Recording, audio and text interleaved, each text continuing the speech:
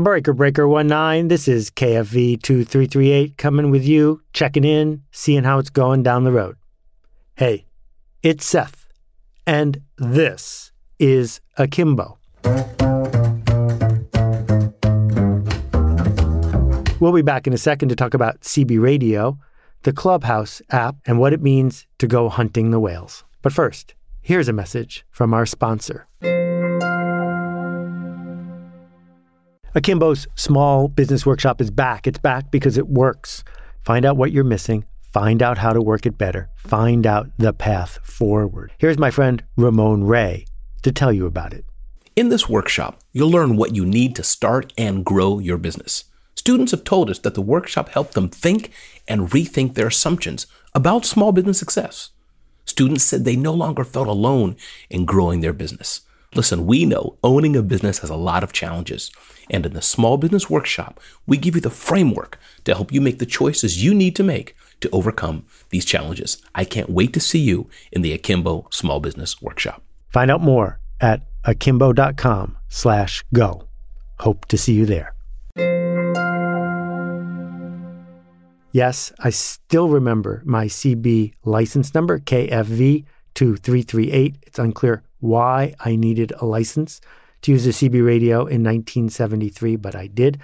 And we installed one in my dad's car so that he could call me on his way home from work to tell me that he was on his way home from work. What I most remember about CB radios was Sunday night at Pat's Hot Dogs in Buffalo, New York. Sunday night at 5 o'clock, the people from Channel 19 would get together in person just to see what each other looked like. It wasn't really that pleasant an experience. People were better on the radio than they were in person.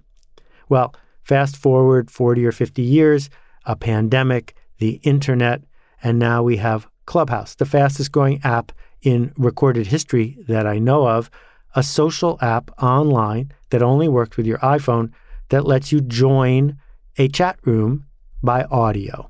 Now, one of the rules of Clubhouse, the same way it was a rule of CB Radio, is that the first rule of Clubhouse is that we always talk about Clubhouse. Yeah, son. Better stay out of that hammer lane. Them parking lots like to move. They'll turn you into a speed bump, then we'll be calling you a meat wagon. I'm not really going to do that today. What I want to talk about is something that I noticed when I first encountered it, a lesson about how ideas spread. I'm not that good at clubs. I'm not that good at clubhouses.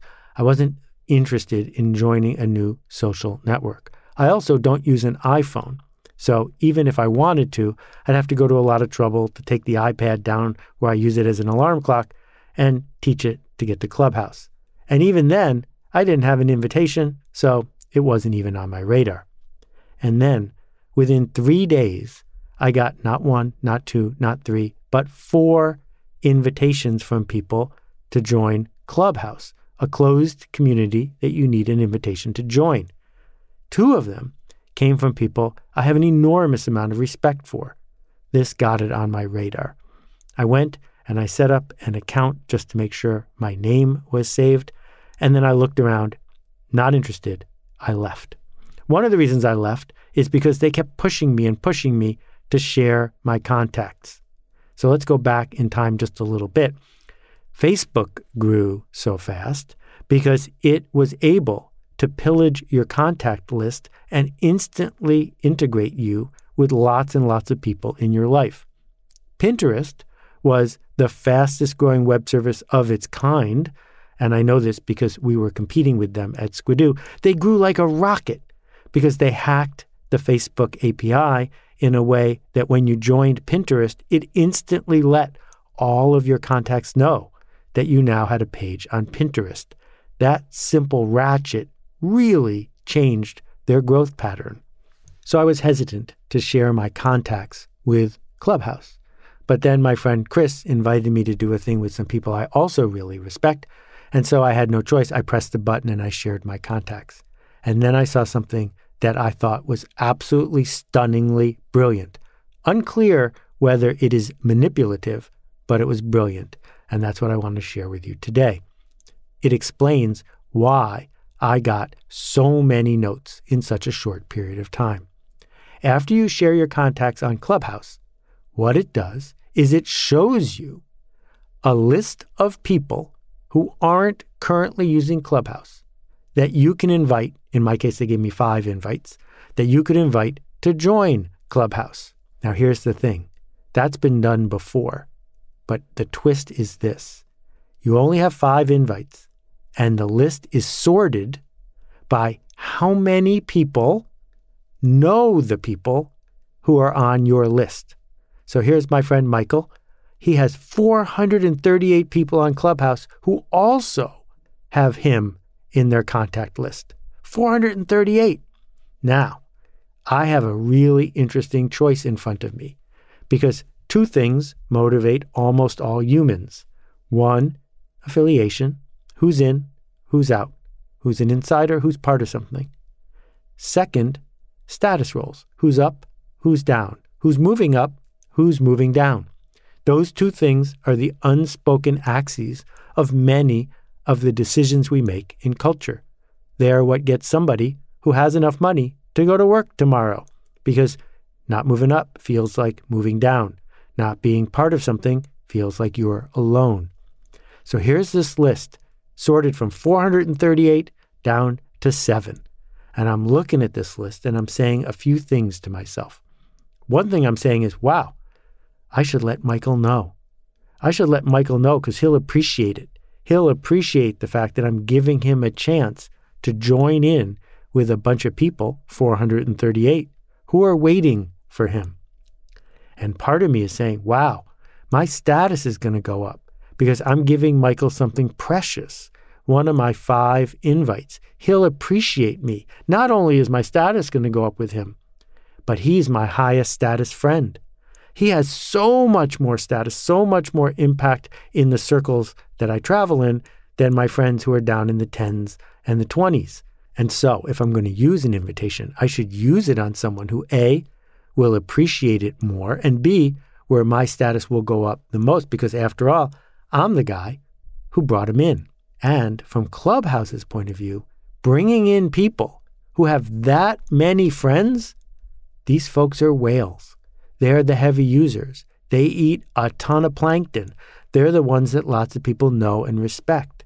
So if people like us do things like this, which is the definition of culture, and Clubhouse figures out how to game the system so that the biggest spreaders, talkers, connectors, sneezers, respected people are the ones who are there early, they have figured out a ratchet, a network effect. They have figured out a cycle where more gets them more, where the people who are in it want more people like them to join. That the only reason that people are in Clubhouse is because other people are in Clubhouse. And so the cycle continues. I thought this was worth a riff or even a rant because it helps us understand how this idea of algorithmically driven cultural change works in so many elements of our lives. So if we think about the dynamics of the 1960s or 70s, sure, spend a lot of money to lobby people in Congress. There's a direct correlation between giving folks like that money and swaying their opinion. But what's happened as we've gotten better and better at analyzing the social graph, the digraphs, the connections, the points of influence, is we realize that might be the output, but the steps to get there aren't as direct as here's a bunch of money. It's the smallest viable audience. What's the group of people that if we could persuade them to go along with the way we think, they are more likely to persuade the others? That in the organization where you work, there are some whales. There are people who go to more meetings, write more memos, send more emails, are at the center of lots of connections. And that person is probably not the CEO. Who is that person? And who is that person looking to for advice? Who is that person surrounded by? As we start to dissect the graphs of what makes the media decide that something is the story of the day, what leads a community to back one thing or another, they're all about uneven groups of influence that we might not easily be able to see from the outside. But people are looking. You know that they are looking. They're scouring for signals. The idea of our credit history is just the beginning. What we're doing as we work online is leaving a trail behind, a trail of what we took and what we gave, a trail of who we persuaded and who we were persuaded by. And all of this data is getting more and more concretized. All of this data is getting more clearly seen. And so people are going to use it unevenly, to treat different people differently, to show up for people with influence, with circles, with networks, because it helps them get to the next spot. This is just the beginning. It's going to keep going. No, you probably won't find me on Clubhouse very often, but I think we just learned a valuable lesson. Thanks for listening. We'll see you next time. We'll be back in a second with a deep dive down the rabbit hole in answer to a listener question. But first, here's a message from our sponsor. When is it time to level up?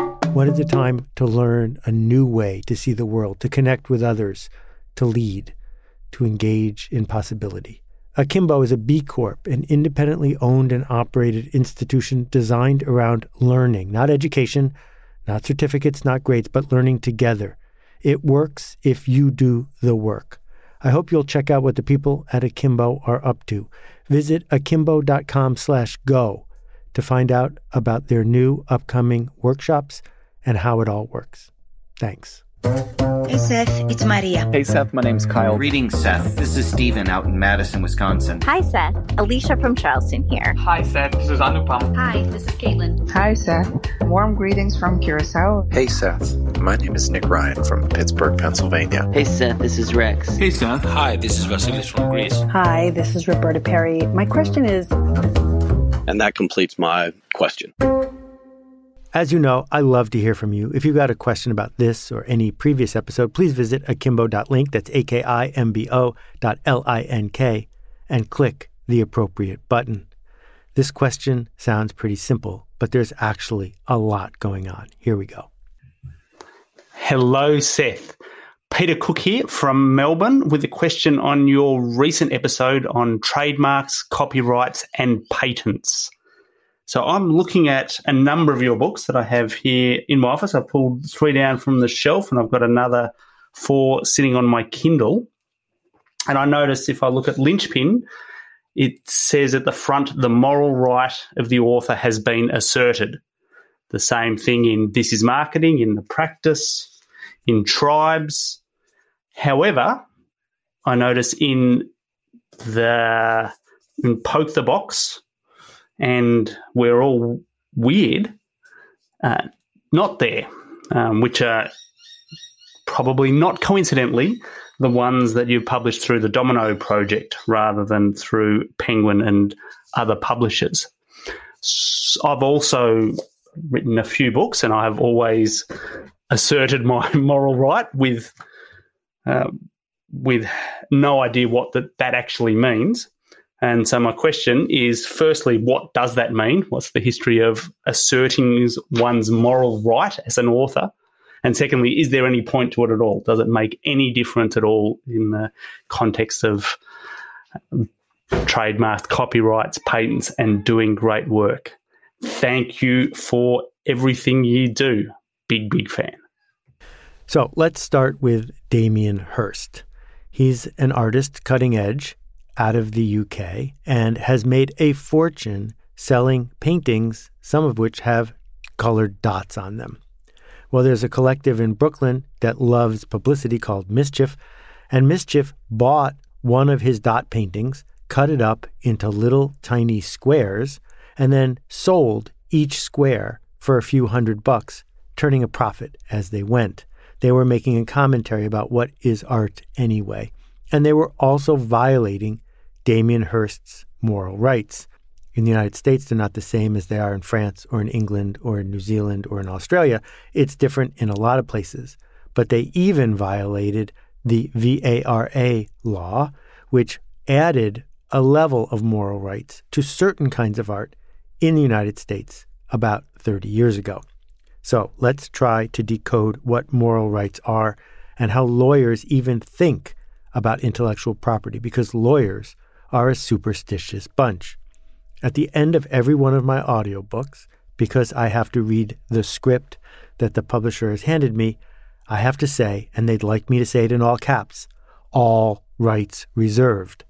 And every time I say it, I then add, of course, there's no need for me to say this because for more than 20 years after Nicaragua signed the Berne Convention along with the United States and the Buenos Aires Convention became irrelevant, there is no legal reason whatsoever to say all rights reserved when you are reading an audiobook or printing anything. It doesn't mean anything. In all capital letters, it's just a way for a lawyer to say, I'm up on stuff, don't copy this. But no, it has no legal bearing. So back to moral right. Moral right is the opposite of the first sale doctrine. The first sale doctrine came along because a book publisher, Bobbs Merrill, put in all of the books it was printing, if this book was sold to you for less than $1, it constitutes copyright infringement. What they were trying to do was control what happened to their books after they sold them to a wholesaler or a retailer. And it turns out you're not allowed to do that. The same way, if you make rubber balls or baby carriages, you can't say you can't sell this at a garage sale when you're done using it. Copyright creates a piece of property, but you can sell that property to someone, because if you couldn't, then there would be no point in making it. And once you sell it, it's not yours anymore. It's theirs, and they can resell it. They can do things with it. They own it. But the market being the market, profit seekers being profit seekers, things started to shift. And so, beginning in Europe, they embraced the idea of droit moral, the moral right. And what it says, primarily, almost certainly for visual art, you can't change this thing. That's integrity. And you have to give me credit for this thing.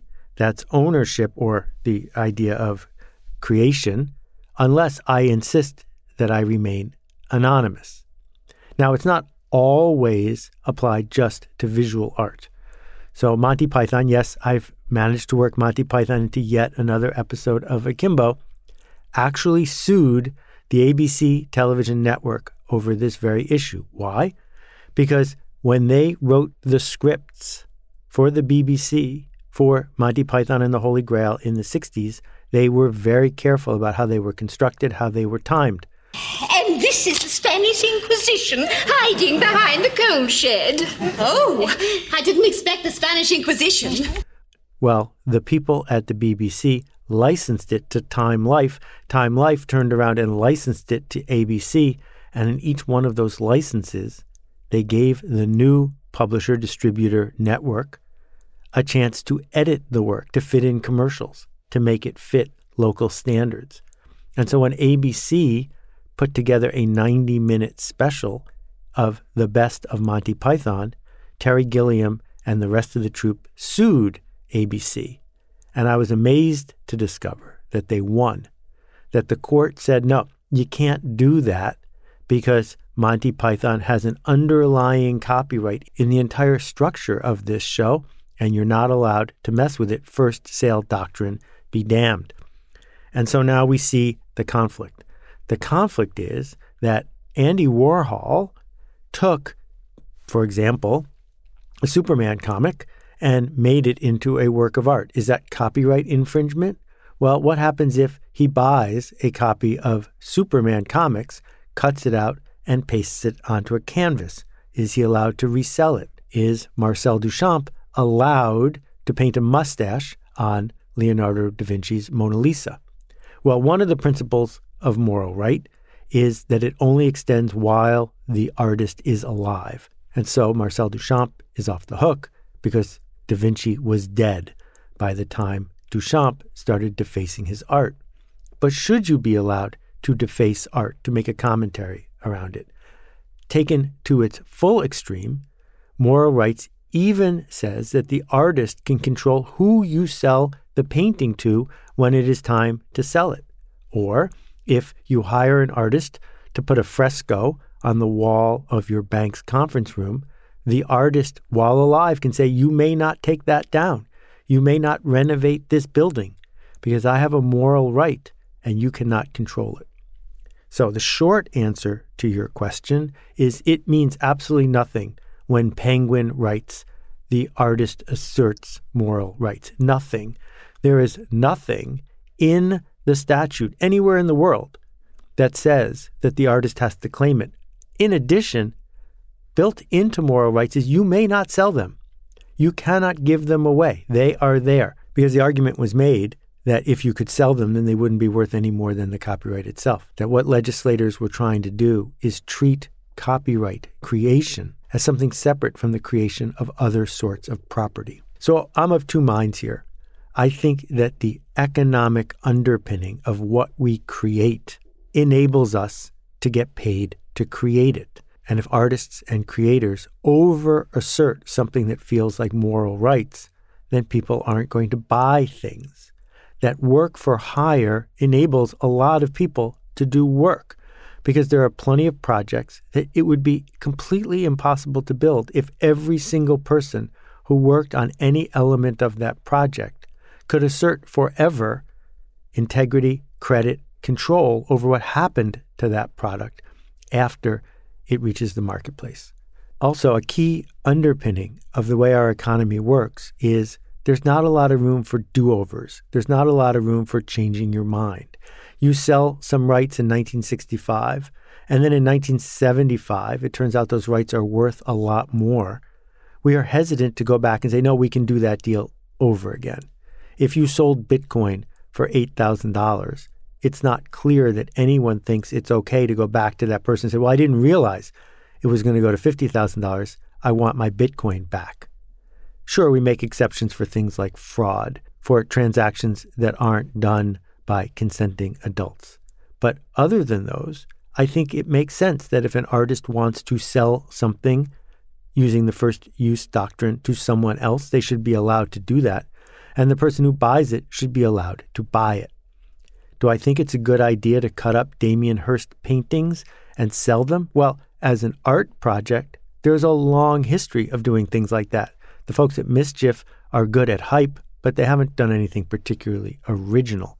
And so, even though I don't have to say whether or not I'm asserting my moral rights, I'm not. It's okay with me if someone buys my book, cuts it up, and turns it into some sandals. I don't make visual art, and I'm just fine bringing my ideas to the world under the current copyright regime. The real issue for me is this. Disney and other copyright holders, the Gershwin estate, for example, have argued long and hard that copyright must be extended, that it must be strengthened, that we need to figure out ways to keep people away from whatever it is that they own, which makes sense if there's a shortage. If there's a shortage of people who want to work in Hollywood or in book publishing or in the record business, if there's a shortage of new music coming out, then yes, we must strengthen protections for the artists so that the culture, all of us, get the benefit of more people creating. But if there isn't a shortage, if there are plenty of people making plenty of good work, then the culture demands we build an infrastructure where it can be shared and understood. It turns out that there are tons of books, The Great Gatsby, that just went in to the public domain in the United States this year. That's absurd. It's absurd that the heirs, the grandchildren and the great-grandchildren of F. Scott Fitzgerald were getting royalty payments all of these years later. Nobody who made the decisions to write or publish The Great Gatsby is still alive. There was no upside in creating extensions to copyright. And until there's a shortage for our culture of ideas worth celebrating and sharing and learning from, then I think we need to err on the side of how do we build structures and regimes where these things can spread and where people can enjoy them. Thanks for letting me rant. We'll see you next time. I just don't think it's possible or probable in today's world to distinguish yourself as an educational institution or as a success seeker at the level of information gathering or information distribution. I mean, this is the information age, and you can get a great book, a great essay, a great idea anywhere, and none of us can do that better than the internet, right? There is no great thought leader who can outthink the internet. Like, we have data. What Alt MBA gets right is it puts you in a context where you're part of a community that says, yeah, that's good. You got access to ideas, you got access to information, that's awesome, but when are you going to show up? When are you going to face that blank page? When are you going to face the possibilities within you? When are you going to face those fears? I'm not going to let you hide. You got to show up. And that's the hardest part. And it sounds simple. It sounds very commonsensical, but it's the number one reason why we don't write that book. It's the number one reason why we don't ask that question. It's not because we don't know or we don't have the information. We don't have an environment and we don't have a support network that makes it feel like showing up is possible for me. Not just possible for the success stories I see out there, but I can show up. Consider the Alt MBA. More than 3,000 alumni in 74 countries around the world. Find out more at altmba.com.